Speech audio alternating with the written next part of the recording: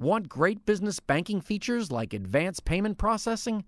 Whitney Bankers can help you find the right solutions for your business. Stop by one of Whitney's nearly 200 locations across the Gulf South or visit HancockWhitney.com.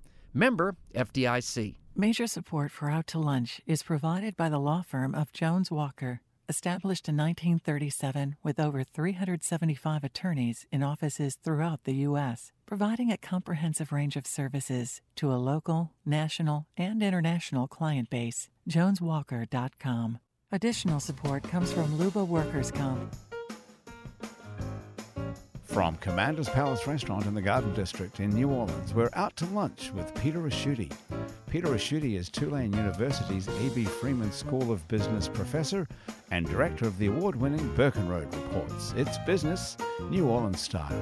Hi, I'm Peter Ricchiuti. Welcome to Out to Lunch. You might remember some years ago during the George Bush administration, the Secretary of Defense famously tried to explain the perils of what he called unknown unknowns.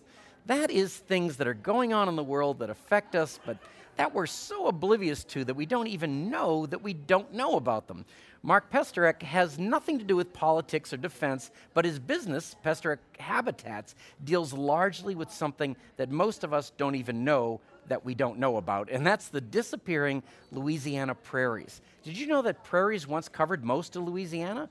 Today they are one of the most threatened and endangered biological systems in the region. Regenerating the Louisiana prairie is just one of the fascinating aspects of Mark Pesterek's work.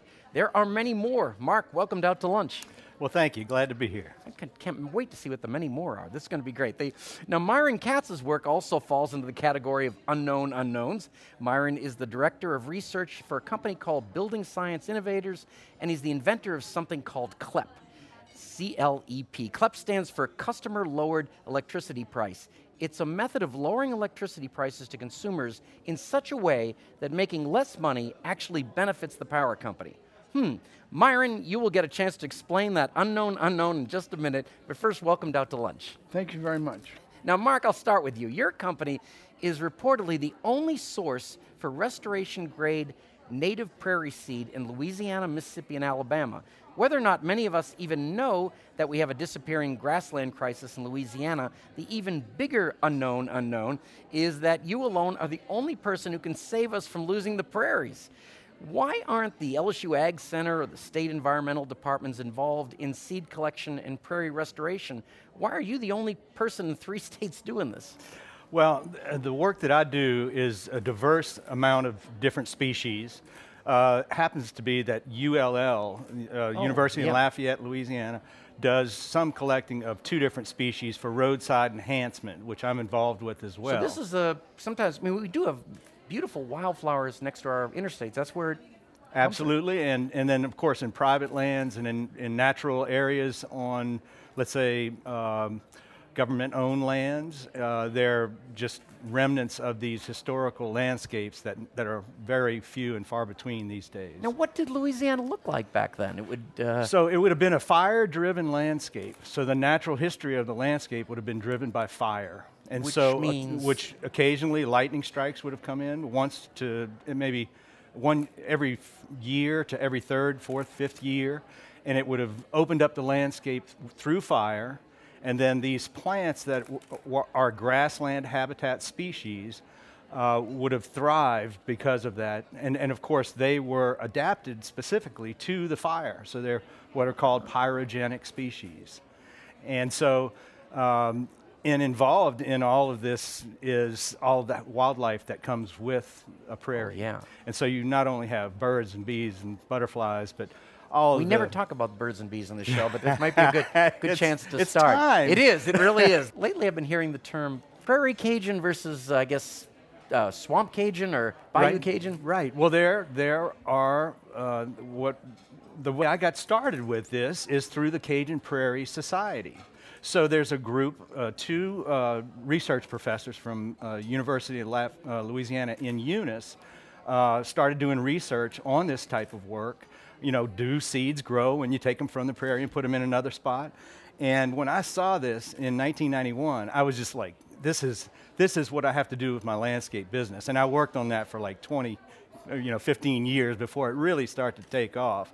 But the Cajun Prairie is how people survived, just like the homesteaders up in the Midwest. Right. They used the prairie for cattle raising, and then the rich soils of the prairie became the Rice Bowl of Louisiana. So very deep in cultural and historical value. Now, Myron, let's start with the biggest unknown, CLEP, consumer lowered electricity pricing. As I understand it, when we get electricity from the power company, it costs more to buy it at peak times during the day than it does off times.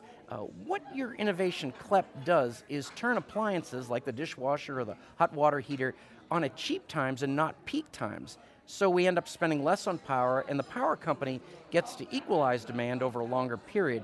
If this works and enough of us were to use it, won't you turn low demand hours into high demand hours, and then we'd be right back where we started? Or I assume I'm missing something here. What is it? Well, first of all, the problem isn't the problem isn't that the wholesale prices are high and low at various times of the day, like you said. It's that the consumer, the resident, the end consumer, you and I, don't get to buy electricity at wholesale prices. We buy them at retail prices. All right. And the retail prices for 95% of the country are homogeneous. They're time independent. They're the same price all day long. And as long as they're the same price all day long, we have no incentive to use our dishwashers at night or our air conditioners or anything else, because we pay the same price all the time. But then what does CLEP do? Well, CLEP gives us access to wholesale pricing. You see, the actual cost of a kilowatt hour, roughly 10 cents a kilowatt hour, 3 cents of that is energy. And the utility, if we assume like the New Orleans utility has around $1 billion a year of pass-through costs, 300 million of that is the energy cost, and the utility is not allowed to make a profit on it in the current scheme. With CLEP, they could actually make a profit on that $300 million of wholesale pricing. So if the wholesale price goes from minus 1 cent a kilowatt hour at 2 o'clock in the morning to plus 10 cents a kilowatt hour on the same day and almost every day, if the consumer could help the utility buy more electricity when it's cheap versus when it's expensive, then that $300 million can go down to $200 million or $100 million. That difference, that $100 to $200 million of savings that the utility no longer has to pass through to us, we could give them, say, 5% of it as a thank you for giving us a chance to lower our energy bill. They're all of a sudden making money on a pass-through cost that they otherwise could not use, and everyone gets lower energy bills all at the same time. Now, when we're using electricity here, how is it generated? I think a lot of people get confused. They think oil, and oil really isn't generating electricity. It's coal, solar, natural gas, wind. What about right here? What drives us in this region? Okay, the New Orleans utility gets 4% of its electricity from coal, and at nighttime, 20% from wind, and the daytime, about 5% from solar, and the rest of the time it's natural gas. And that would make sense. I mean, we're Mecca for natural gas. Yeah, and natural gas is used to run generators, just like, you can make electricity by burning any fuel, but it's mostly natural gas. And it's windier at night? Not in New Orleans. It's irrelevant. The wind I'm talking about is in Iowa. Oh, there are windmills in Iowa that are in the same wholesale marketplace as New Orleans, and they're selling electricity typically at minus 1 cent a kilowatt hour at night. Wow, that is. And then coal, you mentioned. Coal is the only person that believes in coal is President Trump, right? There's a no. I don't believe he. I don't believe he does either. I think the only person is Pence. He's the only one. And the whole notion of saving coal jobs, there's 75,000 coal jobs in the entire country. And we've had 5 times that many people in the solar installation industry all by itself, all come into existence in the last decade. Your main business is consulting to regarding buildings in terms of what, energy efficiency? I think I also read moisture. Right. It turns out that most people understand that their energy bills are a lot higher than they should be, and the addition of a more efficient appliance like an air conditioner or a water heater can significantly lower that. And that's not news, that's been around. Most people know that for a while. Sometimes we don't give people as much money to do that, namely the payback on the retrofit is underfinanced. CLEP, for example, can double the financing of an energy efficiency improvement. So something that we might think is a good idea becomes twice as good of an idea, or pays back twice as fast. But that's not the primary thing that my company, Building Science Innovators, does. What we do is we help people solve a host of problems, and the most significant one is moisture. In New Orleans, I think no one who lives in New Orleans has any doubt that it's the humidity more than temperature that makes us uncomfortable. But what we don't realize is that what we perceive in our bodies is only 1/10 of what our buildings perceive. Our buildings are extremely negatively impacted by moisture flows. What does moisture do to all that? Well, moisture undermines the efficiency of our air conditioning equipment, can increase the thermal transmit capability, or namely the opposite of insulation. It can increase the flow rate of heat through our buildings by a factor of 10. So when our buildings become wet because we inappropriately air condition them below the outside dew point, we actually degrade the insulating value of our insulation by a factor of 10. Wow. And the building codes are telling us to open up the moisture flow from the bottom, which is exactly wrong, and close down the moisture flow from the top, which is exactly wrong. And so it's not surprising if the building codes are wrong. They need Building Science Innovators to tell them how to put it back, do it correctly. You're listening to Out to Lunch. I'm Peter Ricchiuti. I'm talking with Building Science Innovator Myron Katz and prairie and wildlands expert Mark Pesterek from Pesterek Habitats. Now, Mark, I got to ask you, because we've when I think of what happened to the prairie, is it urban sprawl? Is it just development? What should I think? It's a combination of both. Farming, tree farming, and cattle farming. You're the only guy I know that has a seed farm. Yes. What does that look like? Well, it looks like a natural area. So I planted it to be just, availability of seed. Yep. But I manage it as a natural area. So I do use fire in my farm. Whoa. I burn my farm. And it makes seeds, just grow and it proliferate. I'm really a city boy. The fire does what? It puts... It opens up the landscape. It actually treats seeds so that they germinate, and it actually makes plants flower. These plants that are adapted to the fire, some of them actually need the fire to produce flowers and seed. And so you'll find some of the most rare plants in these fire-generated landscapes. Like if you go to Kisatchie National Forest, right. They use fire, and have, for many, many years, 70 years or 80 or more. And that's where you'll find in Louisiana some of the most pristine landscapes. You did some work at the Children's Museum and then the sculpture garden in City Park. Working on those two projects currently, and then we do parks. We've done parks, Alabama, Mississippi, and Louisiana. That's kind of our range of work, and like university campuses, industrial facilities, and so the whole idea about this is not only do you increase and preserve and conserve these very threatened plants, and then again threatened insects and so forth that are attracted to these plants, but you're also creating a landscape that is very efficient to manage. Like instead of mowing 5-10 times a year, right. You mow it one time a year if you can't burn it. And so you can save a lot of money with a large amount of land and create these beautiful garden-esque kind of landscapes. These lawnmower companies are going to come get you. They hate me. Yes, I bet that would be. I bet that would be. But I'm not anti-lawn. And you both are similar in another way, where you've had a kind of a core business, like you do landscaping. Right, and that goes to the Museum of Art, the Sculpture right. Garden, and the Children's Museum, where I was used as a consultant, as a horticultural consultant, by out-of-town landscape architects. that received the contract to do the project, to design the project. So I was a native plant horticultural, consultant to these landscape architects. Wow, and then I've got to ask you, Myron, if we don't do these kind of shows, but if I brought Entergy here, would it be like the Jerry Springer show? Would you be fighting each other, or do they sort of agree? Or I'm working hard to get Entergy into my corner. They are wondering about it.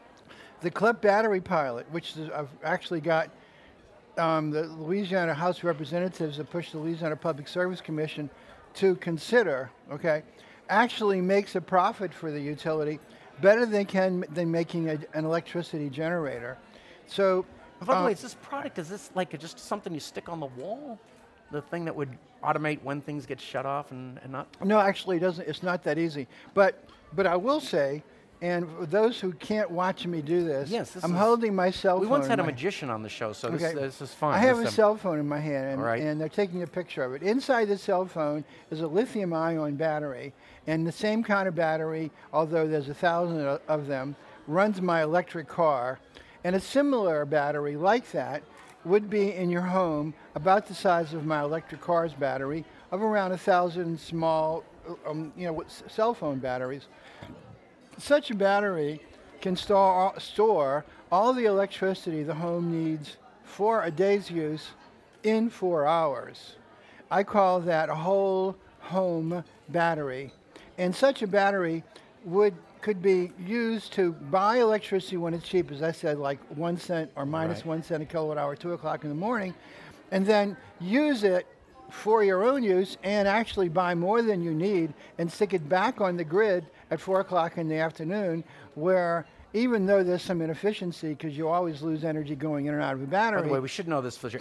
Peak hours, what is it, 3 to 8? Is that the? It's a moving target. Okay. By the way, one of the questions you asked me at the very beginning, will CLEP self-destruct? The answer absolutely is yes. CLEP will self-destruct. The more successful it is, the less successful it will be. I've run businesses like that. And it's because we will be moving the peak hours, and we will move them outside of where they are, and they will become less peak with CLEP. And so the economic advantage of CLEP now is greater than it will be in the future, but as we do that, we lower the price of electricity for everyone, because we will then be buying this wholesale electricity when it's cheap. And at the same time, we'll get more people to invest in windmills in Iowa. Why would you want to build a windmill in Iowa and sell the electricity at minus 1 cent a kilowatt hour? How are you going to make money that way?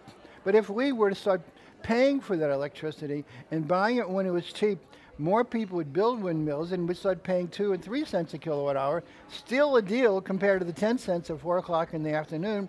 And then we have more windmills, everybody wins. Okay? All right. Now, Mark, I got to ask you in your city, what happens if we don't save the prairie? Well, it's a good question. Do we not need bees and insects? This is all part of that same thing. So sure, it is. Bees. They're not just honeybees, of course. There are lots and lots of different species of bees, and then they use some of these specialized plants. Some bees use one, and some bees use another. It depends on the size of the plant. But also, it's. I think it's something that. It has this historical connection, and it has to do with using different parts of the prairie. So instead of just using a lot of different prairie plants, you can use bits and pieces of them in landscapes in urban condition. Let's say a grass landscape. But if you don't save the prairie, then it'll be gone, and it is just a connection to our earth, humans to earth, and it has a lot to do with how people lived in this state and around the country, living off the prairie. When were we at that peak prairie time? When did it start to fall apart? Well, I would say that certainly before pre-Columbian times, when the European explorers came over. That kind of began the decimation, or the destruction of the prairie over the long haul. But it, if you look at the Midwest and you look at it from Google Earth, you can see all these It's just nothing but farmland, you know, separated, very little natural area. And so I think we really need natural areas. Teddy Roosevelt was a good proponent of that. I think that's worthy of discovery and interest. And you've brought us wildflowers, so you're brought a few wildflowers, 3 different mints. And so, commanders will turn them to drinks. Well, I was thinking these are good culinary items, but yeah. In fact, this one right here is actually smells just like a mint, like you would use in a mint julep here at Commanders. But you've also got like this one right here is called Mountain Mint, and it was used for the old timers would send the children out into the field to collect that mint to use sausage to make it. Spice for sausage. And so there are a lot of different plants. Good use for kids. Yeah. Send them out there. Get on out there. Have them pick the blackberries. Now, Myron and Mark, I've learned a lot of stuff today, most of which I knew very little about before we sat down to lunch. I'm glad this show is available as a podcast so I can go back and listen and see how much I missed.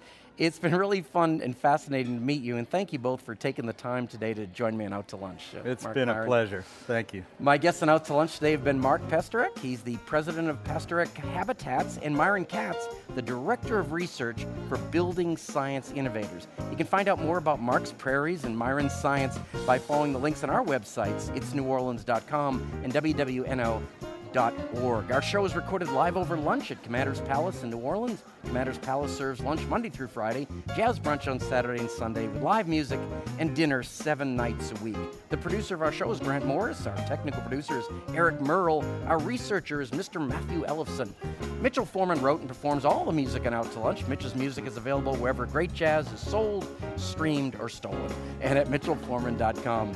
You can get the show as a podcast. You can listen to past shows. You can even keep up with us on all kinds of social media by going to our websites. That's wwno.org and itsneworleans.com. If you want to know what we look like, and this is a particularly good-looking couple of guys here, you can find photos from this show on our website and Facebook page. The photos were taken today by Allison Moon. Out to Lunch is a production of INO Broadcasting for itsneworleans.com and WWNO 89.9 FM. I'm Peter Ricchiuti. Thanks for joining me. I look forward to meeting you again next week around the table here at Commander's Palace for more business, New Orleans style, on Out to Lunch. Major support for Out to Lunch is provided by the law firm of Jones Walker, established in 1937 with over 375 attorneys in offices throughout the U.S., providing a comprehensive range of services to a local, national, and international client base. JonesWalker.com. Additional support comes from Luba Workers' Comp. Want great business banking features like advanced payment processing? Whitney Bankers can help you find the right solutions for your business. Stop by one of Whitney's nearly 200 locations across the Gulf South or visit HancockWhitney.com. Member FDIC.